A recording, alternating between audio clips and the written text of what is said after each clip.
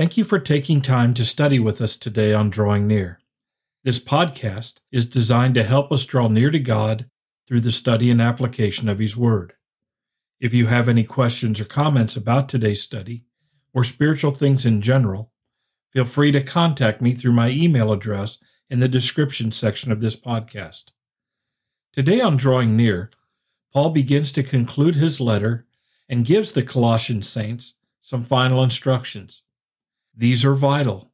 After all that Paul has said, these are foundational things that are not to be neglected. So let's open our Bibles and turn to Colossians chapter 4 as we study devotion to prayer. Let's pray together as we begin our study.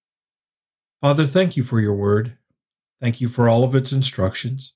I thank you for your presence and protection in our lives, the way you guide and direct through your Holy Spirit. It's a blessing to have your comfort and your care with us all the time. And we thank you, Father, that we can come before you in prayer at any time, day or night. You are always present, always ready, and you even know our needs before we ask. And you're able to do exceedingly and abundantly more than we can ask. Father, your word tells us that we have not because we ask not. And sometimes we ask and don't receive because we ask wrongly. Father, you're wise. You know what we need. You know what's best for us. And you're loving. You want what's best for us. So, Father, guide us and instruct us in prayer. Help us to understand these words and their importance. It's in Jesus' name that we pray. Amen. So in Colossians chapter 4, beginning in verse 1, we read, "Masters, grant to your slaves justice and fairness, knowing that you too have a master in heaven." Now, frankly, verse 1 belongs with the last chapter. In the last chapter, we dealt with husbands and wives and parents and their children, and then slaves and their masters. And now this verse deals with masters and how they are to treat their slaves. Sometimes we forget that we're not the only believers in our community. There are many believers who are employees, servants, and many believers who are masters, are employers, or administrators, or bosses. Paul is talking to Christian masters, Christian slave owners in this passage. Now for us, this tells us that those who are in authority over others are to be just and fair in their treatment of people. If you're in a position to where you have people under your authority, you need to be very, very careful to be just, to do what's right, to not be partial. God requires those in leadership to be fair-minded and just with those under their authority. And the reminder here is, just as you're a master, you need to remember that you have a master, you have one in authority over you in heaven. And we covered much of this in our last chapter. So moving on to verse 2, Paul writes, "Devote yourselves to prayer, keeping alert in it with an attitude of thanksgiving, praying at the same time for us as well, that God will open up to us a door for the word, so that we may speak forth the mystery of Christ, for which I have also been imprisoned, that I might make it clear in the way I ought to speak." The first thing we need to recognize is the word devote is an imperative. It's a command. That's what we understand from the original language. He's not encouraging them to pray. He's telling them, you need to devote yourselves to prayer. He's commanding them to do this. This is very strong language. And he's not just simply saying pray sometimes or pray faithfully.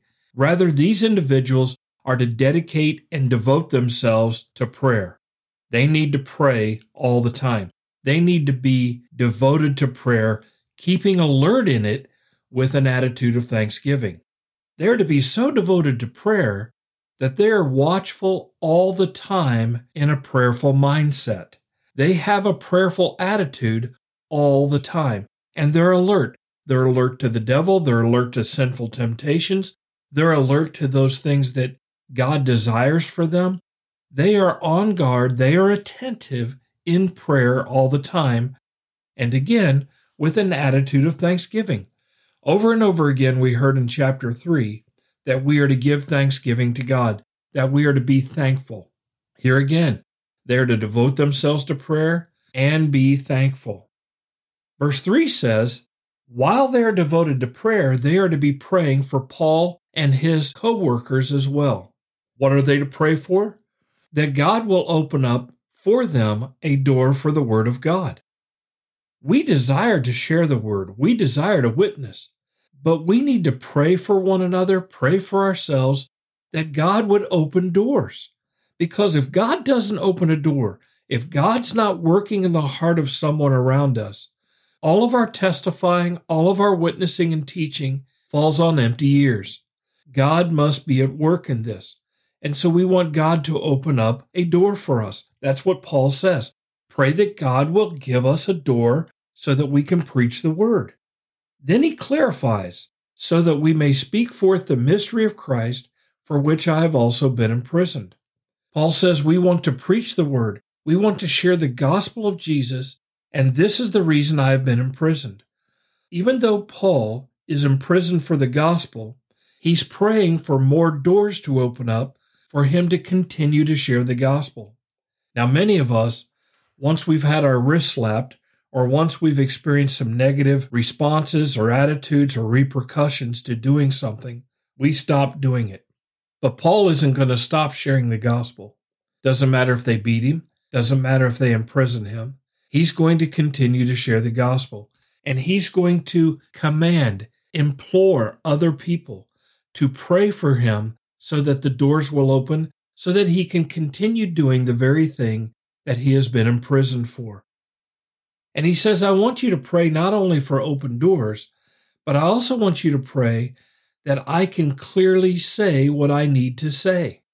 Every Christian should be praying for those around them, particularly for their teachers, for their pastors, that they may make clear all the things that God puts on their heart to say. We need to pray that our pastors and teachers understand God's word, know God's word, and not only know and understand, but are able to clearly communicate God's word. God wants his word to be clear, to be understood. And so this is a matter of prayer. They're to devote themselves to prayer. They're to be alert in prayer. They're to give thanksgiving to God. And they're to pray for other people, particularly regarding proclaiming the word of God and making the gospel clear to others. May the Lord help us to devote ourselves to prayer, to be a praying people, not just at church, not just at Bible studies, not just when someone says, I'm sick or I'm hurting, please pray for me. But may God help us to be devoted to prayer all the time, to be alert and thankful. Father in heaven, work in our hearts and our lives. Draw us near to you so that we can be people who communicate with you. Emphasize in our hearts and our minds the importance of talking to you, of pleading with you, of entreating you to do these things that are necessary in our lives. We need to be reminded that we are powerless apart from your work in this world. So, Father, help us. Give us the critical understanding of the need for prayer in our lives. And Father, we do pray that you would be glorified and honored by all that we do and by our obedience to your word. It's in Jesus' name that we pray. Amen. Thank you for studying with us today. You can subscribe to these podcasts on Apple Podcasts, Google Podcasts, Spotify, TuneIn, or the Facebook page Drawing Near. Drawing Near is a ministry of FBC Tip City, provided with the hope that we will draw near to God and he will draw near to us.